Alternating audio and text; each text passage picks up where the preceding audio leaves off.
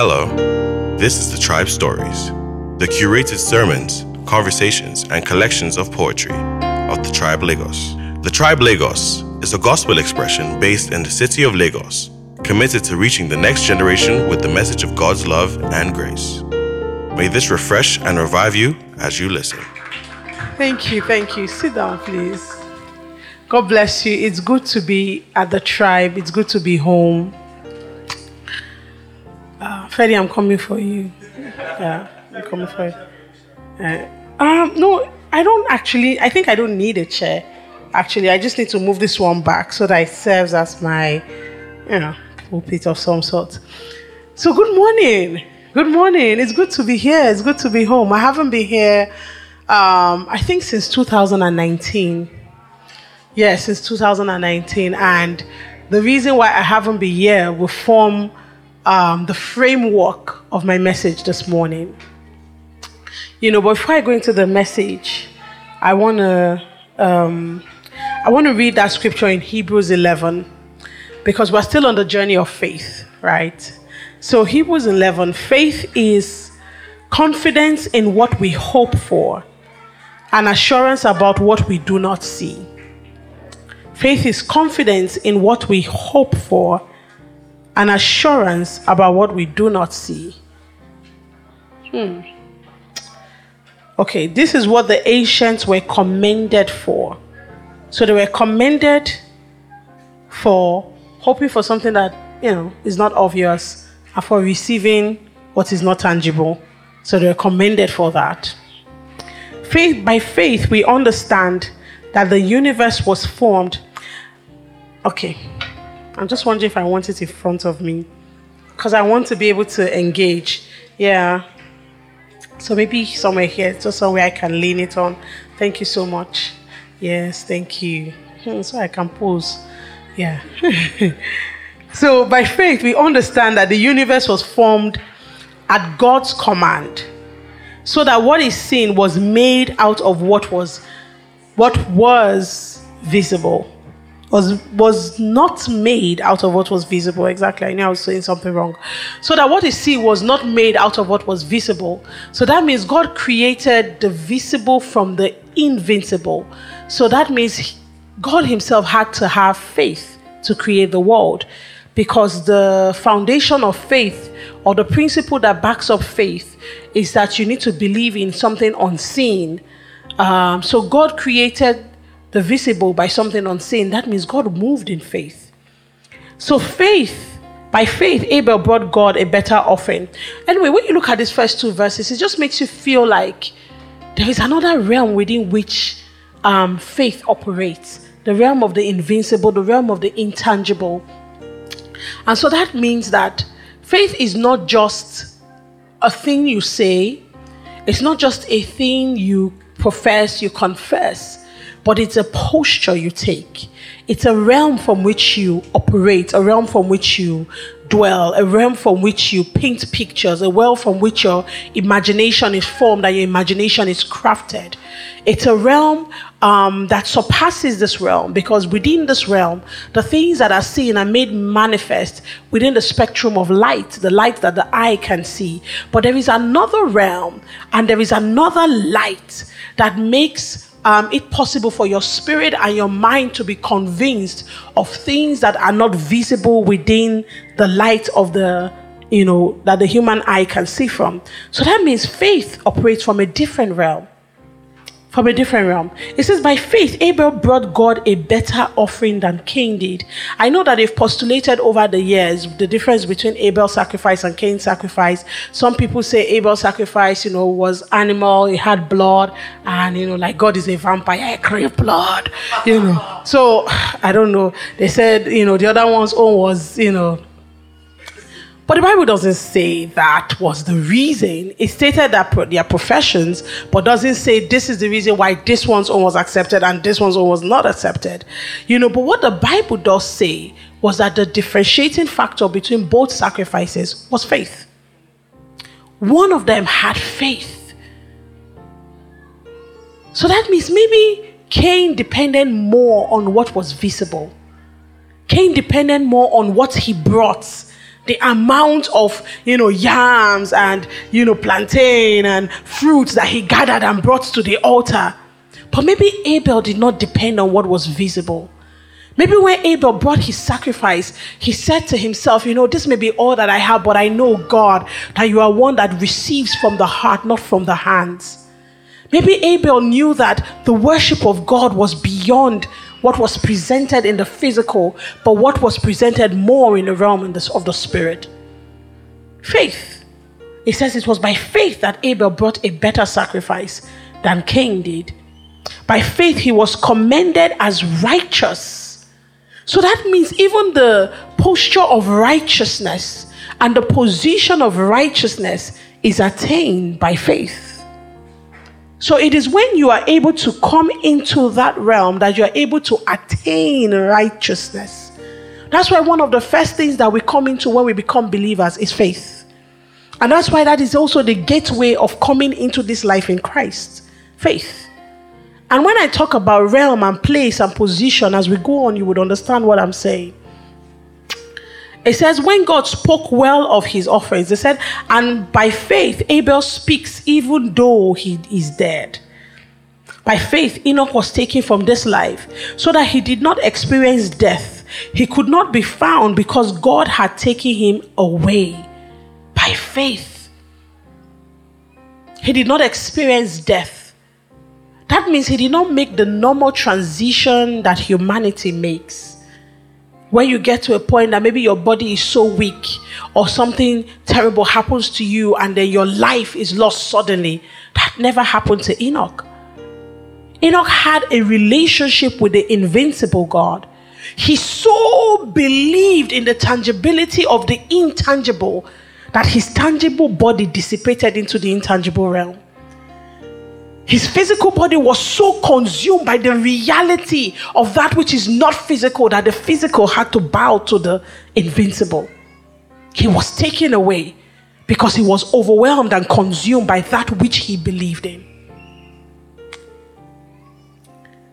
He says, and without faith, it is impossible to please God. Without faith, it is impossible to walk with God. Without faith, it is impossible to engage with God within the space from which he operates as God.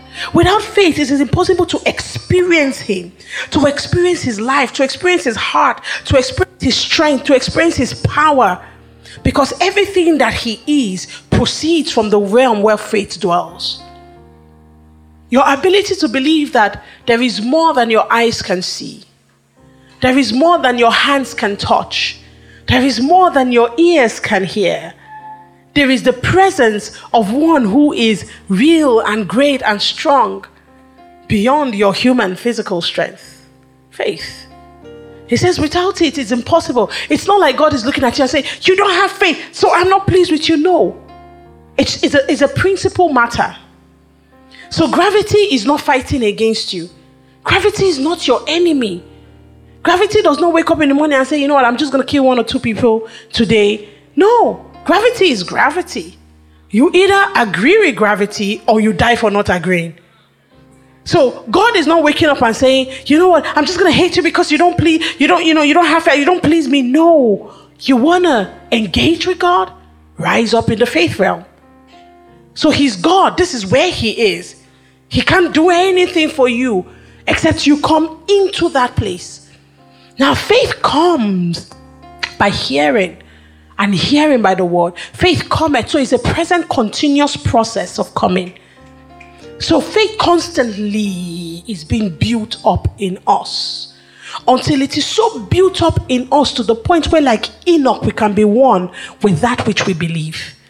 And so that's the point where you say, someone has transitioned into the other place. It's because of faith we believe in eternal life. Without faith, everything, our worship, our service to God, everything becomes useless without faith. So it is very critical what we believe in.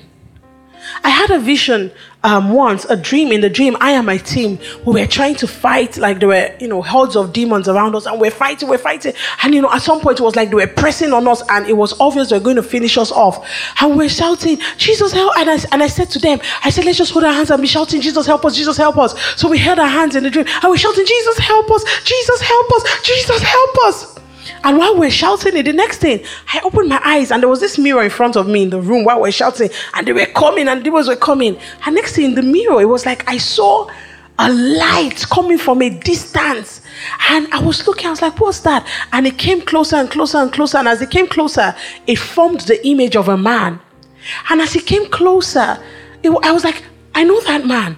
I just knew it was Jesus. And I was like, oh, Jesus is coming to help us. And the image came closer. But when it came out of the mirror and came out on the other side, it was me. It was me, but it looks like, a fresher version of me that had been living in Jan for like 10 years. Understand? Very cute version, like it had gone to the gym. That's why I know that in the glory realm, hallelujah, oh, it might not yet appear what I shall be, but when you see me on that great day, all right, let me stay together, yeah. So, and when it came out on the other side, it was me, and I was like, when it was in the mirror, I thought it was Jesus. But when it came out on the other side of the mirror, it was me. And I looked and I was trying to understand what's going on here.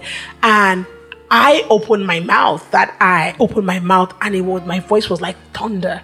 And he said, Christ in you, your hope of glory. And immediately I understood what Jesus was saying to me.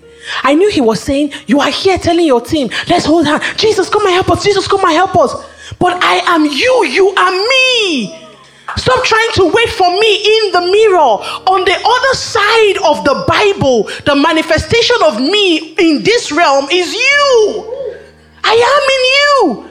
You behold in a glass me in scriptures, but on the other side of the glass, the manifestation of Christ is you.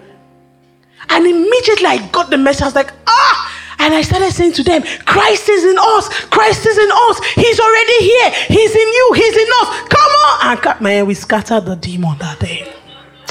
We tore their singlet and left them naked. We dealt with them. Hallelujah. Just that revelation of He's in me. Every day I take in the word. Every day I receive the words. Every day I embrace it and I massage it into my spirit. I pray the word of God. I meditate on it. I worship with the word, in the word. Something happens to me and it is transformation into the stature of Christ. I realize that Jesus is here. Jesus is here. And it is this realization that enables us to do great things. He says, time will fail me to talk about these men who by faith they conquered kingdoms, they took nations, they held territories because they believed something. The words are not just ancient writings, they are life. And every time it infuses in you and fuses with your spirit, you become supernatural and able to do the things that are unattainable in the natural realm. Christ in me. This is the hope that I have, that I will live a glorious life. So I haven't been here since 2019 because I remember 2018, we were here, August 2018. And while we're on the floor, I was on the floor praying and, the minister was going around. The Lord said to me, you're going to get pregnant in 2019. And in 2020, you're going to have a baby. And the Lord made a couple of promises to me about 2020. And I was like, okay, Lord, I'm ready. And why it was so striking was because I had been waiting for 10 years to conceive that child. And just talking about faith is so funny because for 10 years, I would do baby dedications, naming ceremonies, conduct weddings for people, and then 9 months later, I went to bless their babies. I would prophesy over people because I could see that the hand of the Lord was upon their womb and we were going to have children, and it will happen. But I was not manifesting the strength of the words that I was speaking. So it was almost as though, physician, heal thyself. How can you have the strength to prophesy life while you are seemingly dying? Can you give what you do not have? So it becomes the question. How can a poor man bless someone and make the person rich? How can an unhealthy man pray for someone and make the person well? Where is the God of your faith by which you do the miraculous? So for 10 years, I had to answer these questions in my mind. I had to ponder and wonder. And there were days when I thought to myself, maybe it's not real. Maybe the seemingly powerful things I do are by chance. Maybe it's just chance. Maybe it's luck. Maybe I'm not really that powerful. Maybe I'm not even really anything. I couldn't understand month after month, month after month, month after month. I couldn't understand it, until I got to a point where I remember having this conversation with God, and I said, God, what am I longing for a child for, really? I said, there's a huge part of me that wants a child, a biological child, because I have many children, not biological, that wants a biological child because there's a sense in which it will prove to people that I'm normal. There's a sense in which it will validate my office. It will just also make me feel, like a mom. I want all of that feeling. And also there's a sense in which, the continuation of your lineage, and I want to know that, all this beauty that I possess. You understand? I'm just trying to be humble here, Yeah. All this beauty will be transferred to another. The world will be a loss if there's no continuation of my genes on the earth. Don't you think so? Thank you. Yeah. I don't feel bad or small or anything. I get that all the time. People tend to feel intimidated by me, but it's okay. Lord, have mercy on me, please. Have mercy. I want to make heaven, I beg. So, there was all of those things. And I said to God, within the perspective of eternity, these things don't really matter. Except the reason can have an eternal connection. Except there is a place in which God is saying, the child you will have, there is a generational transfer of covenant as it pertains to the destiny of the earth. I said, God, that's what I want to fight for. I don't want to fight for those other things. If you can show me how this child, is connected to the next phase of life for the kingdom, for a generation and a season, I said, God, that's what I'm looking for. But I not just want bumpy, just join all that children, they wear pants, they run for a road. No purpose, no destiny.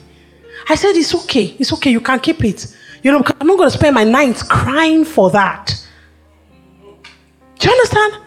But I want to spend my nights praying because I see how the covenant of Abraham, Isaac, and Jacob that is now in my care and custody can be transferred to another generation. At the moment I made that prayer, I got up on my knees and there was a sense of peace. Not the peace of Jonah, where the storm and your boat is about to capsize, but you're just for me, oh no, I have peace, it is well. It's not really well, brother. It's not that kind of peace. But a peace that is a confident assurance that my mind had locked into something in the mind of God. So I knew that when the time came, manifestation would be easy. It began with my mind. I needed to enter the realm of God's thinking so that it could free me from the weight of unnecessary expectations of men, so that I could channel all my energy to the time of manifestation. so that when it came, I could birth. Because my energy was dissipating in unrealistic human carnal expectations. Dissipation of my energy. So the moment I locked into that place, I found peace. Because you see, peace is not breeze. Peace is not wind. Peace is not calmness. When the storm was raging, God sent peace. You don't send calmness to fight violence. You send a much stronger violent army to curb a violence in the land. So peace in itself is a weapon of war. So when I say I entered into peace, I entered into the posture of a warrior. So that I could then know how to position the affairs of my life so that I can arrive at the will of God. There's a certain configuration of the affairs of life that produces the will of the Father. But it takes peace to be able to discern it. So while people were worried for me, hey, but aunties we call, this your matter. How we go do am now? Hey, you just sit down there. You dey fine, you dey chop, you dey travel. You no go sit down, you think what you go do? I say, who is the giver of life? Who is the maker of man? Who is it that breathes soul into the body? Is it not God? It's not by power, it's not by might, but it's by the Spirit.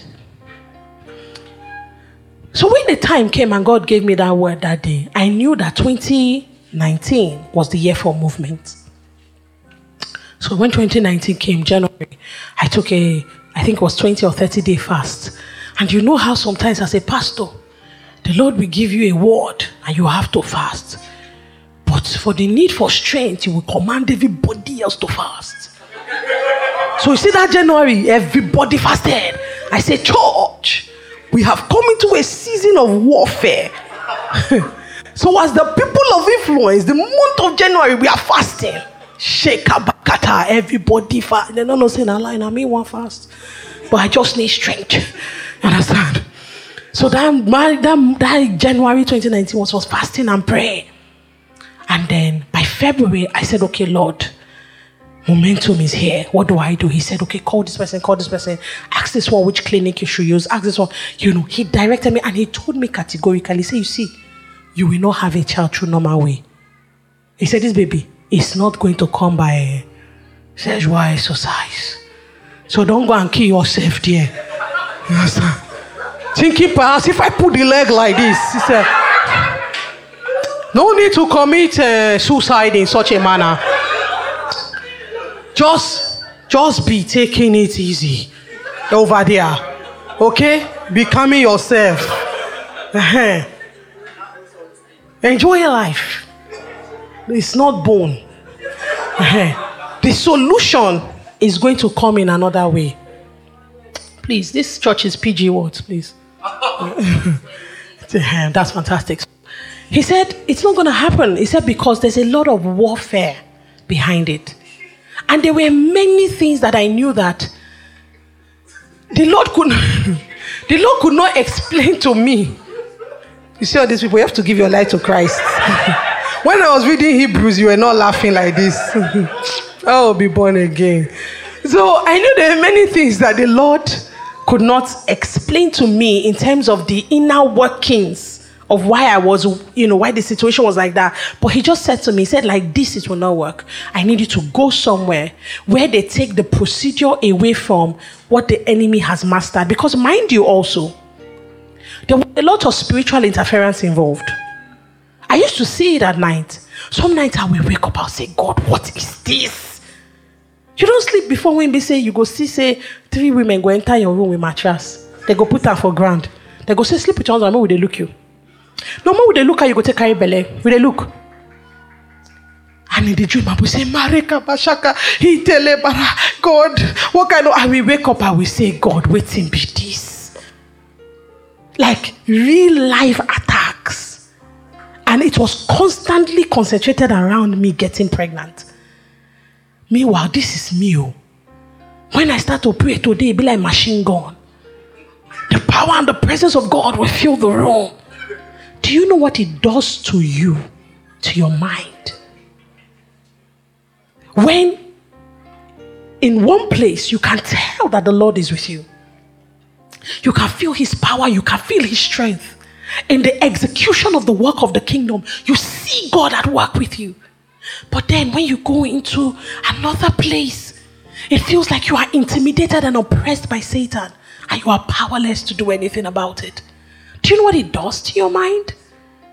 So I begin to understand the wrestles of Paul, where he says, I'm this powerful guy, but there is this thorn in my flesh. It constantly reminds me that I'm human. It constantly reminds me that I'm not the all-powerful Paul. It constantly reminds me that I need God. And so this is how I get grace.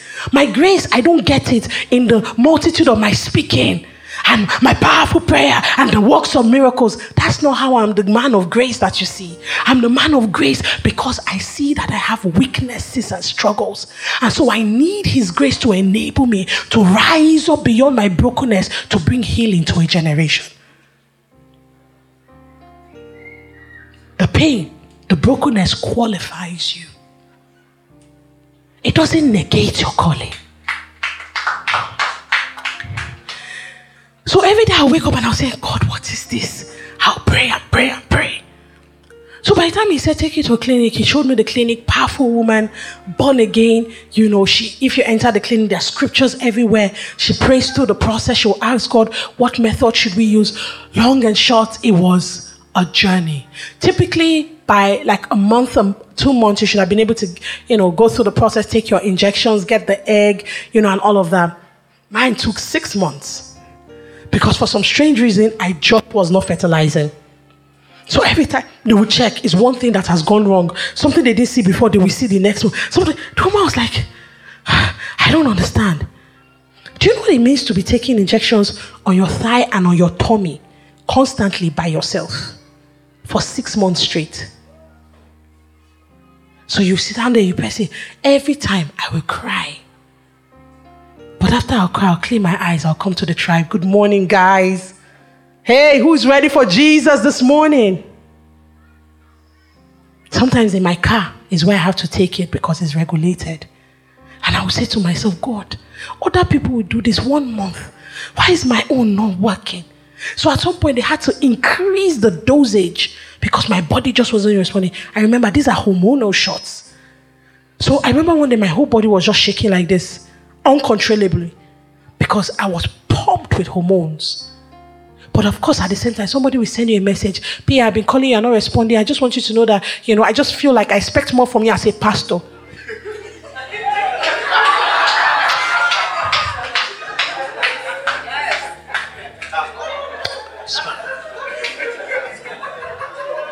To God be your glory.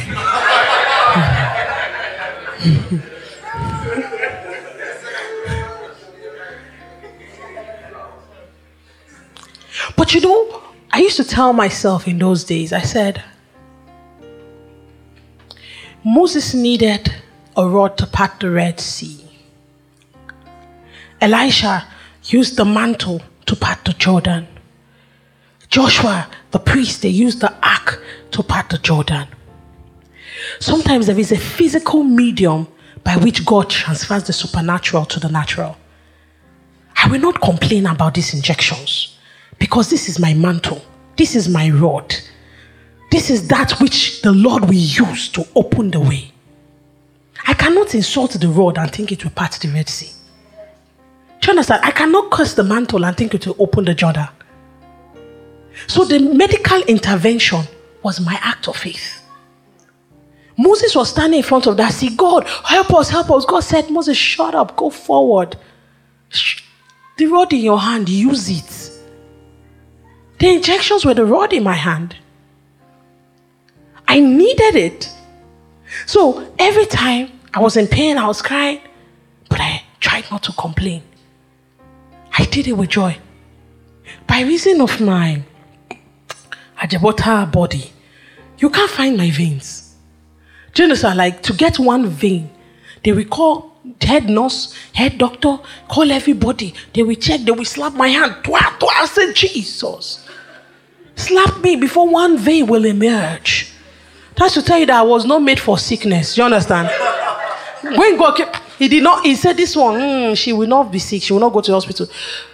But think about it. I had to take, during that period, I think I took at least 30 drips. Because it was not normal IVF I did. So, I'll sit down. Every week, I think I was taking drips like twice. It was a certain kind of drug. There were some drips I took that one is 650,000. So financially, it was going. Why am I telling you all these things? Because I will say to myself, meanwhile, in the midst of this, I was not meeting young girls that will come here. I don't know what to do. I just got pregnant suddenly. I don't know what to do. Just make I verse. I know if you verse me, they find pikin. So I can't call it bad. But at the same time, my righteous mind knows that you shouldn't do this. This is sin. So sometimes I felt like saying, I'm so happy for you. You can't believe. Hey, I felt like I'm so happy. But at the same time, it's wrong. You never marry. Why you going to sleep with man? But okay, man, happy for you. Not can't believe. So it was tugging at my righteousness, trying to redefine the standard of God in my heart. Through pain, Satan was trying to invert the standards of holiness, so that in pain I could no longer call righteous. As long as he solved the human problem, it is right. Is that not what the devil does? So that as long as it takes care of the flesh, it's okay before God. Long and short of the story, which is a very long story, I finally get pregnant.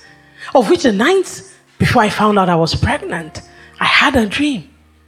Where them? You know them? When you wake up and say, they don't come again. Hey, them. Said to me, we hear you are pregnant. And I said, who told you I'm pregnant? I said, we know you're pregnant. And they started laughing. They say, you're not going to stay. You're not going to stay. As far as not be this pen when we lock for inside this bottle, now your husband take give you belly, you no go ever fit carry belly. In the dream, I was crying and I was saying, in the name of Jesus, I am pregnant. It will go nowhere. I woke up crying. As I woke up, I sat on my bed. I was crying. I said, God, what is this? After 6 months of they poke you, they do this, they do that. So you mean I'm actually pregnant? And I was crying. And God said to me, shh, wipe your tears. Go to war. So I quickly cleaned my eyes. I reversed the words of Satan. I reversed the words of hell. I superimposed the word of God. I am pregnant and it will stay. I am pregnant and it will stay. I started praying.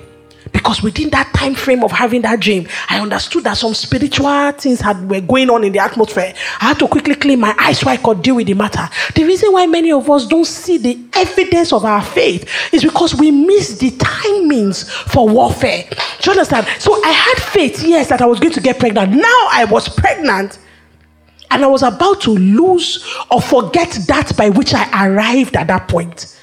What helped me arrive at the point of pregnancy was faith. What will help me keep it till the child is born is faith. So I was about crying. And you see, the problem with emotionality is because your emotions make you feel justified. Because you are feeling it in your body. You know, if you pinch person, say, may you not cry. You feel justified crying. But you see, the justification of your pain is not necessarily the right position to take. So you get what I'm saying? So you feel cry, but make your eye clear. So I may be crying. What kind of thing is this? My God, I know you are real. So it was almost as though torn between two things. Grieved on one side that I could be attacked, but at the same time I needed to rise up to know that the attacks of hell does not invalidate the presence of God. So it was my responsibility to stand and superimpose over the situation the knowledge of God. So I started to pray. Went to the hospital that day. They confirmed it. Pastor, you are pregnant. The doctor was happy, shouting. I was calm. I'm like all those boys that have been toasting girl for 1 year. Then finally the girl tells you, okay, I'm going to date you. Like, oh, really? Okay, so how are we going to do this? Uncle, you have been toasting me since. Be happy. Show some joy and laughter. But the boy is calm, so that it's not going to be that. He's in the midst of the laughing. The girl now notices, his teeth somehow. I changed my mind. So he's just going to keep it calm, so that nothing can rattle this new position he has arrived at. That was how I was that day. I was like, praise God, praise God. Because in my heart, I'm like, we need to keep our eyes open. Because now, I'm sure the enemy is upping their game. You understand? Long and short of the story, it was war trials. I was constantly being admitted in the hospital. Constantly. Today is bleeding. Tomorrow they'll be looking for heartbeat for 1 hour. Next tomorrow the baby is not moving. All kinds of things. And then finally at 23 weeks, I go to the hospital and I'm like, I wanted to get my documents to travel the next week. And doctor was like, well, since that you are here, let's just do a scan, I was like, no, I'm not due for a scan till next week before I travel. He was like, oh, no, you're just here. Let's just do a scan. And he goes in to do a scan. And while he's scanning, he's like, Pastor, have you broken your water? I'm like, water they hide. If I break it, I'm going to know. So I was like, I don't understand what you're saying. He said, you don't have amniotic fluid left. So if you understand what amniotic fluid is, that's what the baby uses to grow, to survive. He needs to be immersed in the amniotic fluid constantly. And he said, you've lost 90% of your amniotic fluid. This baby is going to die. I said, okay. So I went into his office. He said, what happened? I said, I don't know. I would know if I have lost my fluid, but I don't know. He said, well, so what's going to happen is that we have to take the baby out. If not, he will die in your womb. And that will cause an infection that would, be dangerous to your life. So I was like, okay, no problem. If you take him out, that means you put him in an incubator. Even though that was hard for me, I would have really wanted to give birth to, a whole child and all, but, they say he has to, no problem. And he was like, oh, sorry, in Nigeria, we can't put a 23-week-old baby in an incubator. The max, the minimum is 28 weeks. So, right? I said, so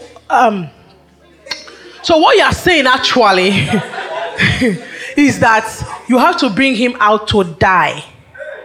He said, well, that's the only way we can save your life. Do you know, my whole body, Lily, was shaking. Like, inside me. I don't know if you know those sickness that you're telling people, oh, I'm not well. They'll say, hey, but I say they're sick. You don't say that. But inside you are shaking. You're having fever. That's how it was doing me. Outwardly, I still look. But inside, everything inside me was shaking.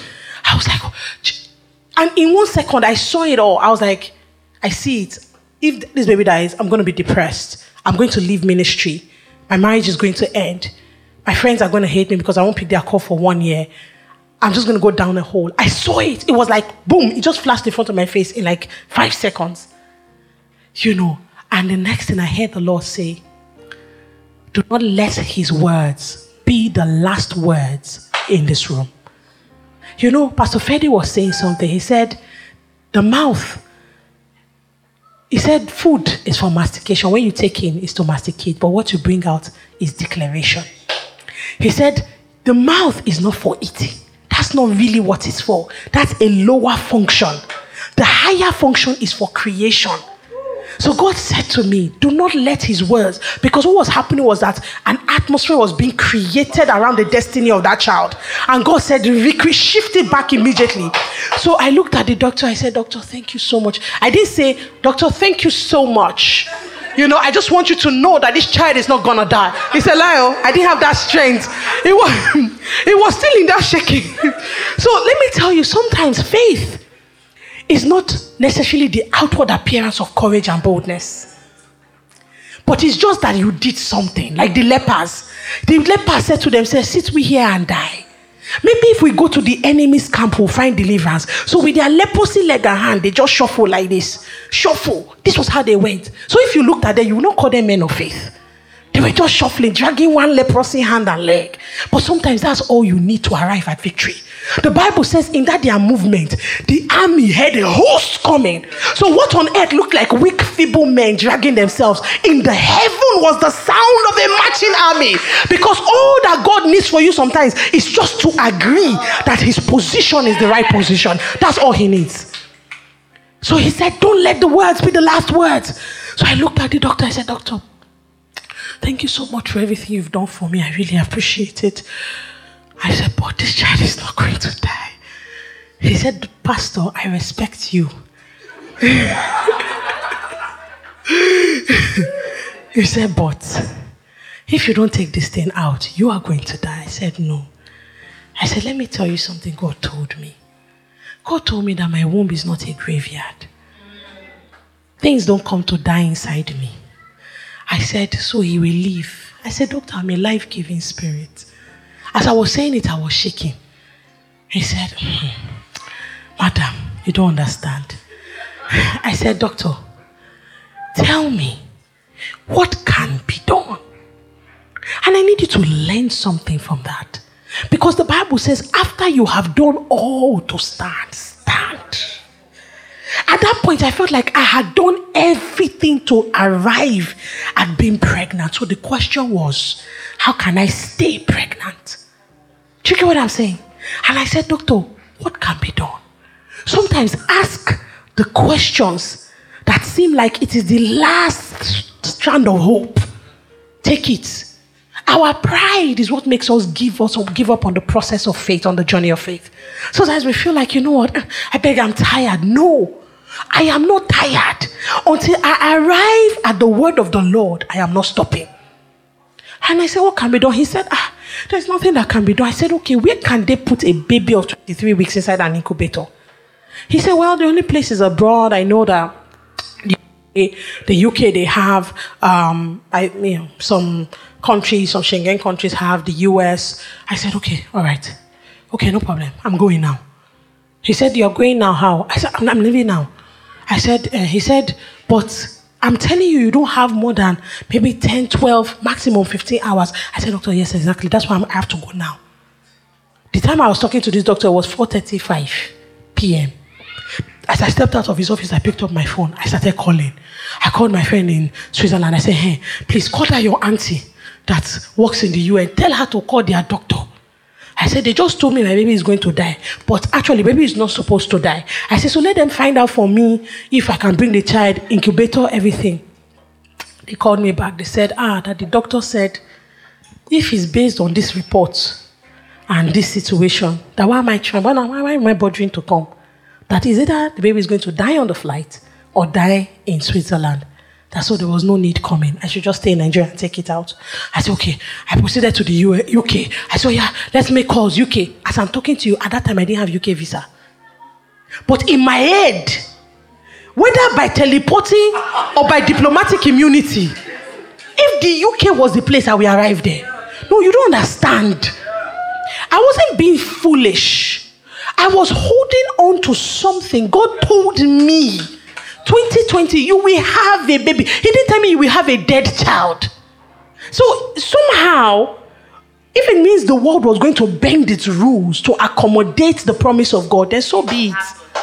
You know, so I called the doctor in the UK, said I shouldn't bother coming either. That based on these results, that child is going to die within a couple of hours. I'm just going to waste my money and my time. So I told myself, I said, the problem now is the call. So I'm not going to call again. You understand? I'm not going to call again. I said, now I will move without phone call. So my IVF doctor, I called her. I said, Sissy, what's happening? I said, America is the next way. She said, yes, you have to go to America now. She said, do you have anybody going with you? I said, no. She said, I'm following you. So my IVF doctor left her clinic, packed her bags, began to head to the airport. While me, where I was, I said, America, yeah. I thought. I did not go. It was like rapture, the end time. The Bible says, let he that is in the mountain remain in the mountain. Don't come down. I did not go back home to go and pack bag. Who cares? What be the use of cloth if the thing when I go for I not arrive at it? Do you understand? So sometimes you need to allow your faith steer you to the point where you make some very strong decisions that may not favor your flesh, but you keep your eye on the goal. Because that's the journey of faith. Because I believed that Christ was manifested in me. And I believed that the word of the Lord was true. So anything I needed to do, I will do. Look at David. David was running from cave to cave, begging people for money, for food, as though he was not the anointed one of Israel. But David understood that the reason why he was not going to subject his life to Saul was because he knew that the hope of Israel had been poured on his head. So it was his responsibility to preserve himself for the purpose of Israel, for the purpose of God's nation. So he endured the things he endured, knowing fully well that the word of the Lord was going to come to pass. So it was his responsibility to keep his life. Whatever it took. He could have said, but if I'm really anointed king, why are they insulting me? No, that's besides the point. The point is the God who anointed you king is also the God who set the circumstances in place. So you have to trust him. Do not only trust the word of promise over your life, trust the circumstances that will bet the promise. So it looked crazy, but in my heart I also said, the Alpha and the Omega, so that this point was going to come. That means in his heart, he trusted that I would be able to make the right decision that would enable me to arrive at his will. So I said, America, here I come. Called my husband. He started coming. Fortunately for me, he had just changed some dollars that day. He said, oh yeah, take. That's why you have to marry a man who has dollars on the go. Say amen. Praise Jesus. Amen. see all them girls. He said, my friend, put your finger down. When I married him, he didn't have dollars. Please leave the matter. Fred, you remember that? That's not what you call house. That place we used to live. Our former abode. in somewhere inside Surulere. That time when you even take keke or motorcycle to the junction, the bike man go, look, I don't know if you go past this place, you'll come down. Just that because there's some kind of road in which whereby, if bike climb it, it can somersault. So his leg, they used to pass it, and his flat slippers, you can use to pass it. So, thank you so much. That's where we started from.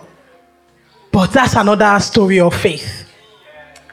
So he said to me, I just changed, hold this one. I said, fantastic. Called my niece. So yeah, babe, if you see the thing they brought for me, the niece I sent to bring the load, now she confused past me. Because she'll pack one leg of shoe, he go leave the other leg of shoe. I said, what manner of packing is this? But just brought it inside nylon bag. Pierre, take your passport, take your this. Do you know, on the move like that, everything where we forgot, somebody will take bike and meet me on the way. Somebody will take bike and meet me on the way. The way my husband drove to the airport that day, I told myself, is the pikin not come down for this belly today? Is this child is not coming down anytime? He was rushing to catch Delta flight. We got the last 2 tickets on Delta. That's how we arrived. As soon as I arrived at the airport, my doctor had me shouting at the airport, you people cannot close this counter. Do you know who is coming? Madam, who is coming? Is it the owner of Delta Airways? Shall be shouting. No, look, whatever happens, you're gonna bear it. I told you. Who is coming? So as I just arrived, she just ran to the door with wheelchair. She said, just sit down, do as if you're afraid.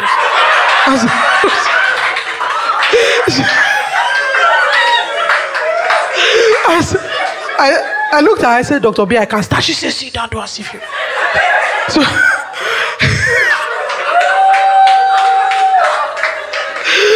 because we're not going to check us in. I was late.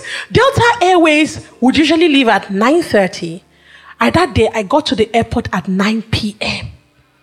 And check-in is 1 hour before. But that was the day they moved Delta flights to 10:30. So fortunately for me, I had a little time. But they were supposed to have closed the counter. So she said, so in my heart, I said, So people will pass and see me on wheelchair, Pastor AC. That's the time that people had embraced the name PI of the Most High. So me and my Most Highness sit down on top wheelchair like this. But I remember David.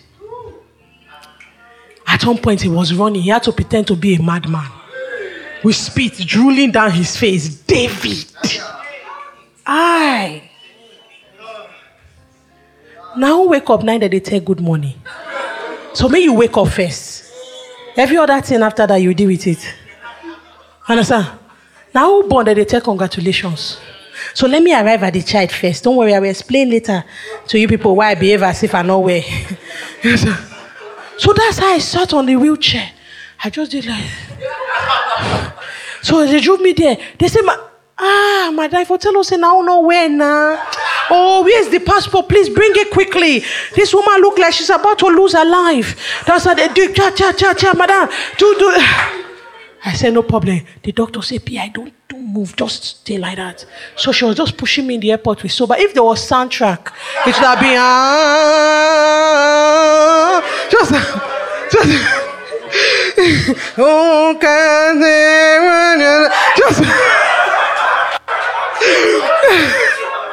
please, what's the time? Before I will just forget myself. So, that's how they were pushing me on this wheelchair like this. Shame. I did shame. I had preached messages about strength, power, the glory of God. Unfortunately for me, that's when TY went to release our ministration together. In the video, I was talking about the God of the heavens and the earth. You will see me power, they shake from the view. Then you will now see that same person at the airport. Hi, I said, God. Well, that's what we see him. I can't explain God. It's not my responsibility to be his brand manager. Who is it that can brand God? Who is it that can help him manage his image? If he allows it to be so, it's because it's part of his great plan for glory. So that's how we entered the plane. On the plane, I started having contractions. So I thought I'd go on the baby mid-air.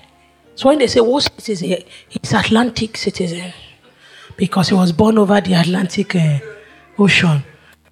So I was panicking because, hey, here's a child that in Nigeria, they say you can't be in the incubator. If you're not born out for air, that means he's going to die in your arms on the plane. So I was just like, Lord Jesus. So I was praying throughout. But guess what? There's this song by Chris Delvan that I was listening to before the IVF. And I listened to it throughout. And the song started playing again and again in my heart. And I was singing it again. And every time I sang it, I was crying. And in the song, Chris Delvan would say, because I called upon his name long, long before my troubles came. I shall not be afraid. The Lord is my light and the light of my life. I shall not be afraid. Do you know, and I was singing it and tears were streaming down my eyes and I said, God, because I called upon your name long, long before this trouble came, I shall not be afraid. Because not be today I start to serve God now. Not be today I start to pray about this matter. So my confidence was now in my former sacrifices, my former offerings of faith. I said it will speak for me because right now I don't have faith. I was crying in the plane like a child. The air hostesses came, Mom, what can we do? How can we help? What should we do? They brought towels, they brought everything. They had arranged that place where they put drinks in the plane. They had arranged it for me to have a baby there. I stayed on that plane. I was praying and crying and crying and crying. I could not even really pray. Let me be honest with you. So I wasn't doing it's a lie. I was crying. The Lord is my light. So finally they said, should we stop at JFK? I said, no, it's Atlanta we are going to. When we get there, ask me who I know for Atlanta. Nobody. What hospital did I know I was going to? Nowhere. It was on the plane we were Googling high-risk pregnancy hospitals in Atlanta. We had no idea where we were going to. This was an Abrahamic journey. Move to America, to a land which you do not know. I knew nobody in Atlanta. But the reason why I took Atlanta was because it was the only direct flight from Nigeria to America. So we're Googling on the plane. So sometimes God will call you to have acts of faith. That it is while you are on the journey, He begins to give you direction. The reason why many of us don't do great things is because we are waiting for God to conclude before we move. But the motion is what releases the vision. Do you get what I'm saying? It is in the midst of the motion you get little pieces of the blueprint and the pattern. So when people will tell you, it's like now, sometimes I'll say, God said we should do so. People ask me, so Pierre, what exactly is the vision? I don't know. So Pierre, how is it going to work? Honestly, I don't know. That's why I'm not the kind of leader that many people can follow. Because the truth is, I'm not afraid to say, I really don't know what we're doing. All I know is that the Lord said we should do this. So I will start. But in the midst of it, God will speak. So it was there we were Googling. And by the time we arrived there, the pilot had called paramedics, called everybody. So by the time we landed, paramedics were waiting at the door. We were saying, because that's the period they were driving pregnant women back from America. So I was even afraid. I said, God, when I get there, will they not drive me back? But they had already called paramedics, called immigration, told them that somebody is coming, cleared the way for her. So by the time I arrived, immigration was waiting at the door. Ma'am, where's your passport? Where's your doctor's passport? Bam, bam. Paramedics, boom, they flung me on top of the thing, strapped me. I said, Nabele, I cannot be crazy at the crazy. Strap me to the thing.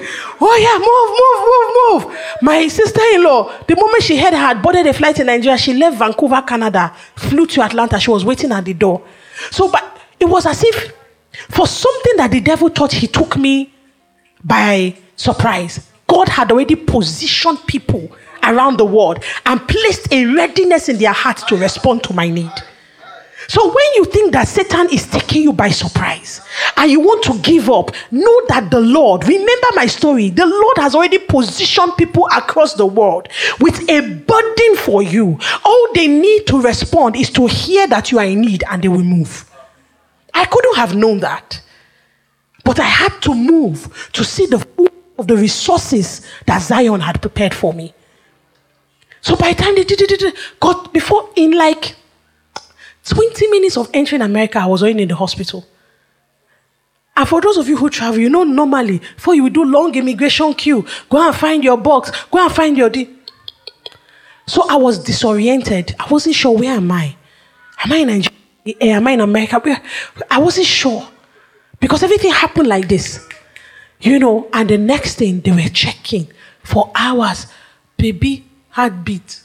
They not see. For hours, we were checking. They check it. All the while they were checking, what was I doing? Crying. I was crying. Long and short, they found the heartbeat. They checked the amniotic fluid. They found out I was really on a very low. So the measurement is between 8 to 26. That's the range for amniotic fluid. I don't know the units they use, but it's between 8 to 26. Mine was on 11. So I was really low, you know. So they said, watch it for 1 week. Let's see. And I said, doctor, but this small one, so will it be enough for the child to grow? Remember, it's 40 weeks we are going to, this 23 weeks. She said, well, technically, this amount is not, but I said, but can amniotic fluid build back up? He said, oh, that's very rare. It's like a 0.000 point something percent. I say, you see that point? That's my own. That point there, point. As far as there's a point something, that point is my own. I say it's going to build back up. Do you know, this baby stayed 36 weeks in my womb. Of which God told me after 1 week, when they said, okay, you can be on your own, God said, go to Canada. When I told you 10 years ago about this child, I told you the child will be born in Canada, not America. Because I told you that in the year you give birth to this child, America will no longer be the nation it used to be. Go to Canada. So that's how, Shebi, you say I'm mad. Somebody, you managed to make it into America. Instead of you to just stay there. Do you understand? According to Tinubu, when they said Toll Gate massacre, and he said, who was there? Why were they there? And what is the character of they that were there? So you would have said, Auntie, stay there. But the Lord said. So we entered flight again to Canada. And that was where the Lord preserved the child.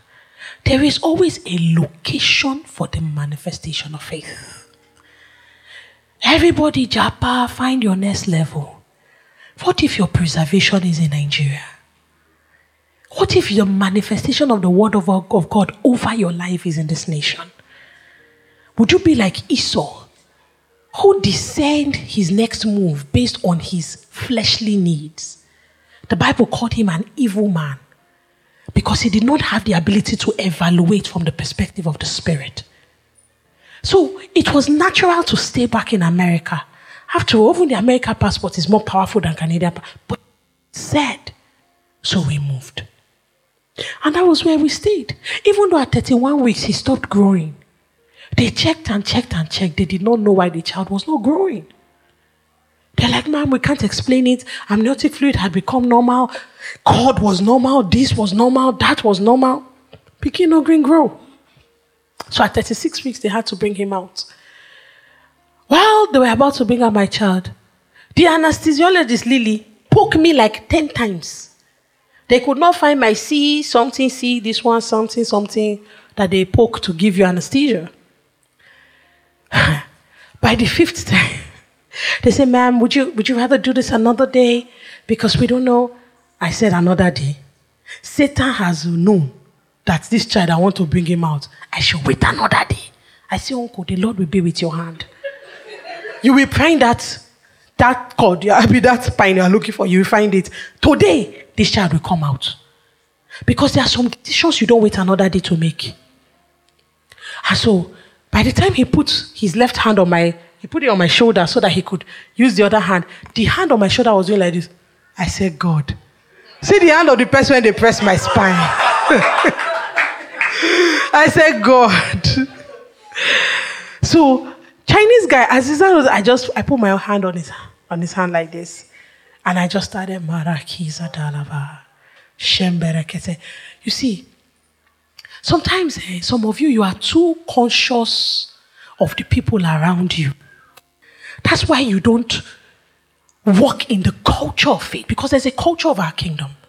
Part of the culture of our kingdom is speaking in tongues, psalms, hymns, and spiritual songs. So some of you are too conscious of the culture of the world.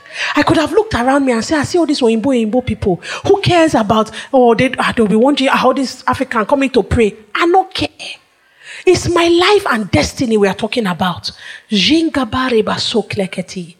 Ask me, if you ask, what are you doing? I'm consulting my ancestors. You understand? Because those are the kind of things they like to hear. Oh, you consult with the spirits. But if you say, I'm praying to Jesus, you will be, yes, I'm calling his name. My ancestor name is Elohim. So, finally, they punched the thing, laid me down, brought out the child. They brought him out. Strong baby. My child, when they brought him out, was small like this microphone. It wasn't taller than this. Small, not fatter than my palm. Tiny, because he was not growing. Do you understand? So when they brought him out, they were like, oh my God, he's so tiny. They were, he's so tiny, he's so tiny. They pressed his chest, check his ear, check his eye. They said something must be wrong with him. Check everything. They're like, but the child is okay. You know, all his systems were functioning perfectly. I told them, I said, look at you. We have played the trick on you guys. It's the way in Nigeria, when you look at a Greek chicken, you look at native chicken. You would think a Greek chicken goes sweet past native chicken. But native chicken is small, is strong, is tiny, but nice sweet pass. My child came out looking like native chicken. Tiny but strong. Very healthy. His eye they shine. Ready for the world. That's a child of warfare. Do you understand? For the baby, it's a case of I don't come. Where are they? Who say I go die for Bele? You understand? Where are they? Who them be? That was how I nursed that baby gently. It was syringe I was using to feed him. He couldn't suck with nipple. He couldn't hold bottle. His mouth was too small, so you'd be pressing the syringe. 2 ml, 5 ml. The day he took 10 ml, I was like, my baby drank 10. When I'm feeding him at night, sometimes I will sleep off. When I wake up, Jesus, I go to find baby. I'll raise duvet. Now, so it is small.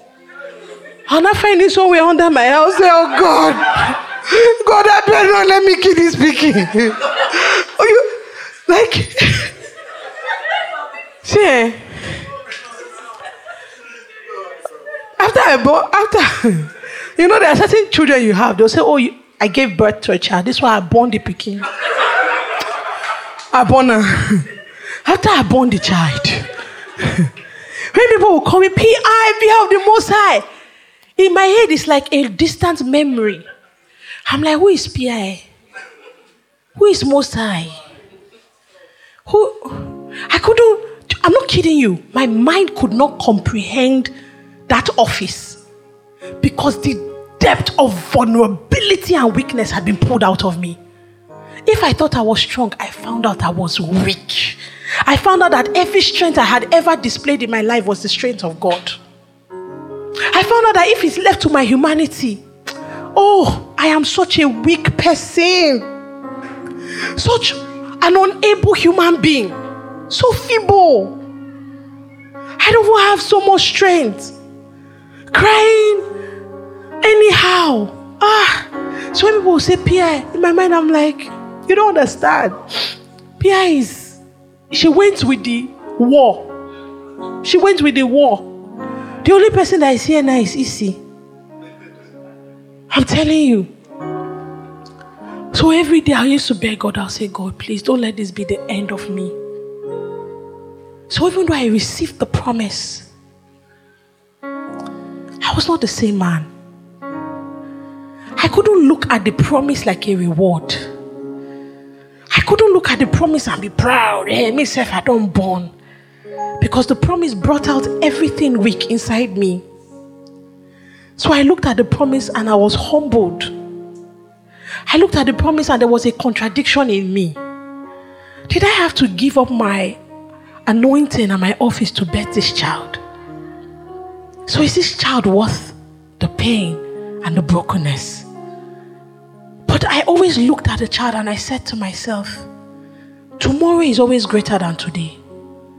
This boy is going to encounter days that my eyes will never see. So he's greater than me. No matter what I feel like I have lost to birth him, he's a much greater reward. Not because he's a child that I birth, but because he's a manifestation of the promise of God. So I understood that what I had just gone through was a spiritual journey. And so even though I birthed a child, I was also reborn. And so the days where I was arrogant towards the weaknesses of people, those days had to go. Because I understood it. I could see how men could fall. In all of this, I failed God several times. In all of this, there were days I spoke words that I'm even ashamed to say here. I said those things to God. But he was still merciful towards me. He still kept me. He restored me. He restructured me. He reconfigured me. There was a time where I could not string a complete sentence together. And I thought, will I ever be again? Here I am today. So when people say to me, P.I., you get baby, you dey go Jos, you are going here, you are still doing this. I said to someone, I said, the thing I birth in the spirit, how can I keep it in the flesh? I said, if you knew the details of what it took for that child to come out and be alive, you would know that it is not by my strength he will be preserved.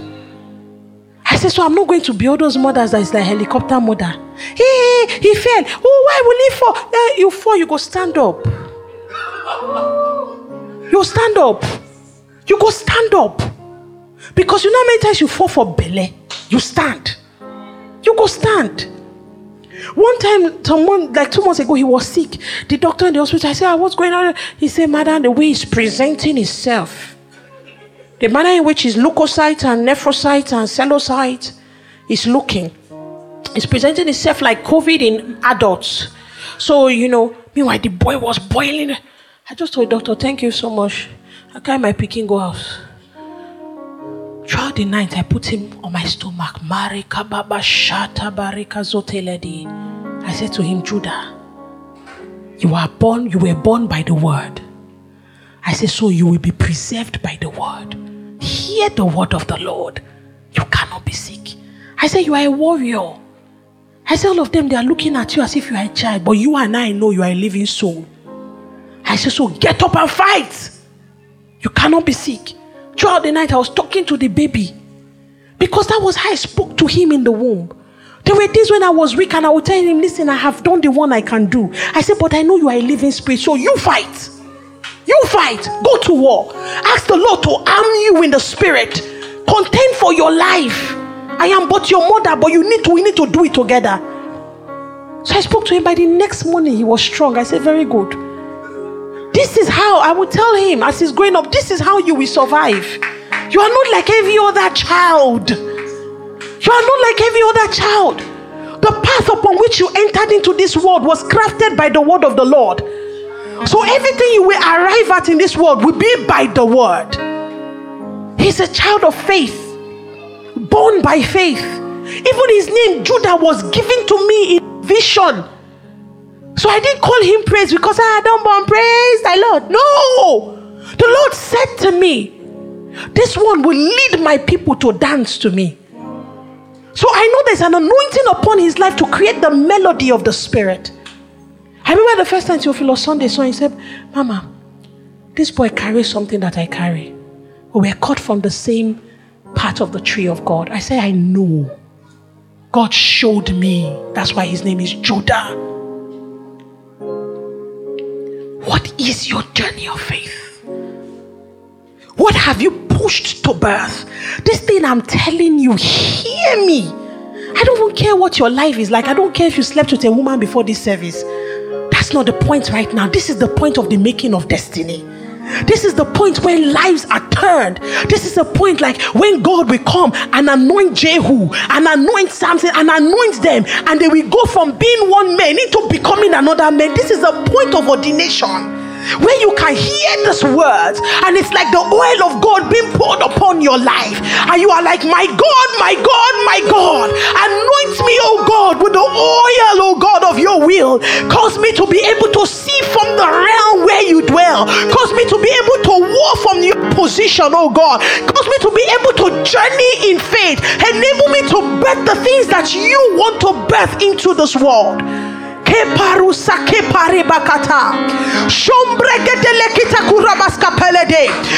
you have cut short your spiritual journey because you began to journey in the flesh. You began to journey by things that are seen, things that are failed. Today, by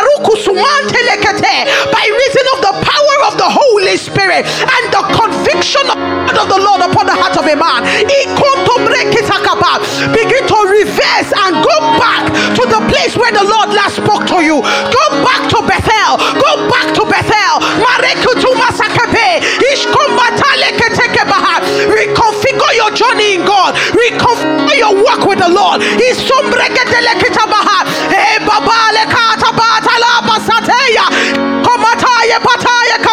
For this is how born. This is how kings are anointed.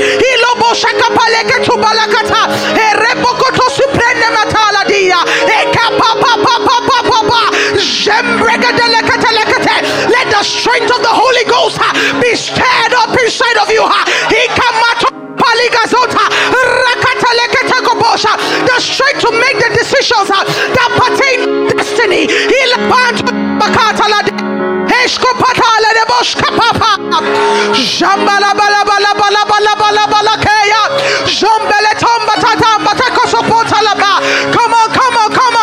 Come on. Lay hold of your life. Lay hold of your life. Lay hold of your life. You are not a weak woman. You are not a small girl. You are not a young man. Come on. Don't you know that the seed of God is inside of you? Don't you know that Christ is in you?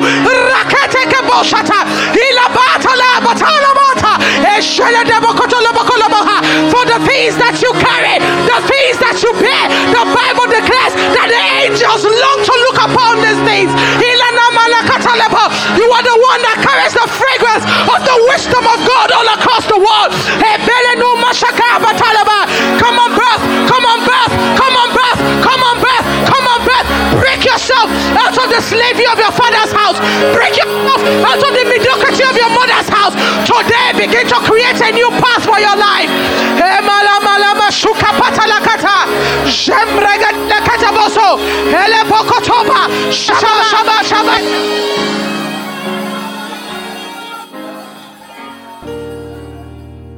You can log on to thetribelagos.com or email us at hello@thetribelagos.com. Follow us on Instagram, Facebook, and Twitter on The Tribe Lagos. God bless.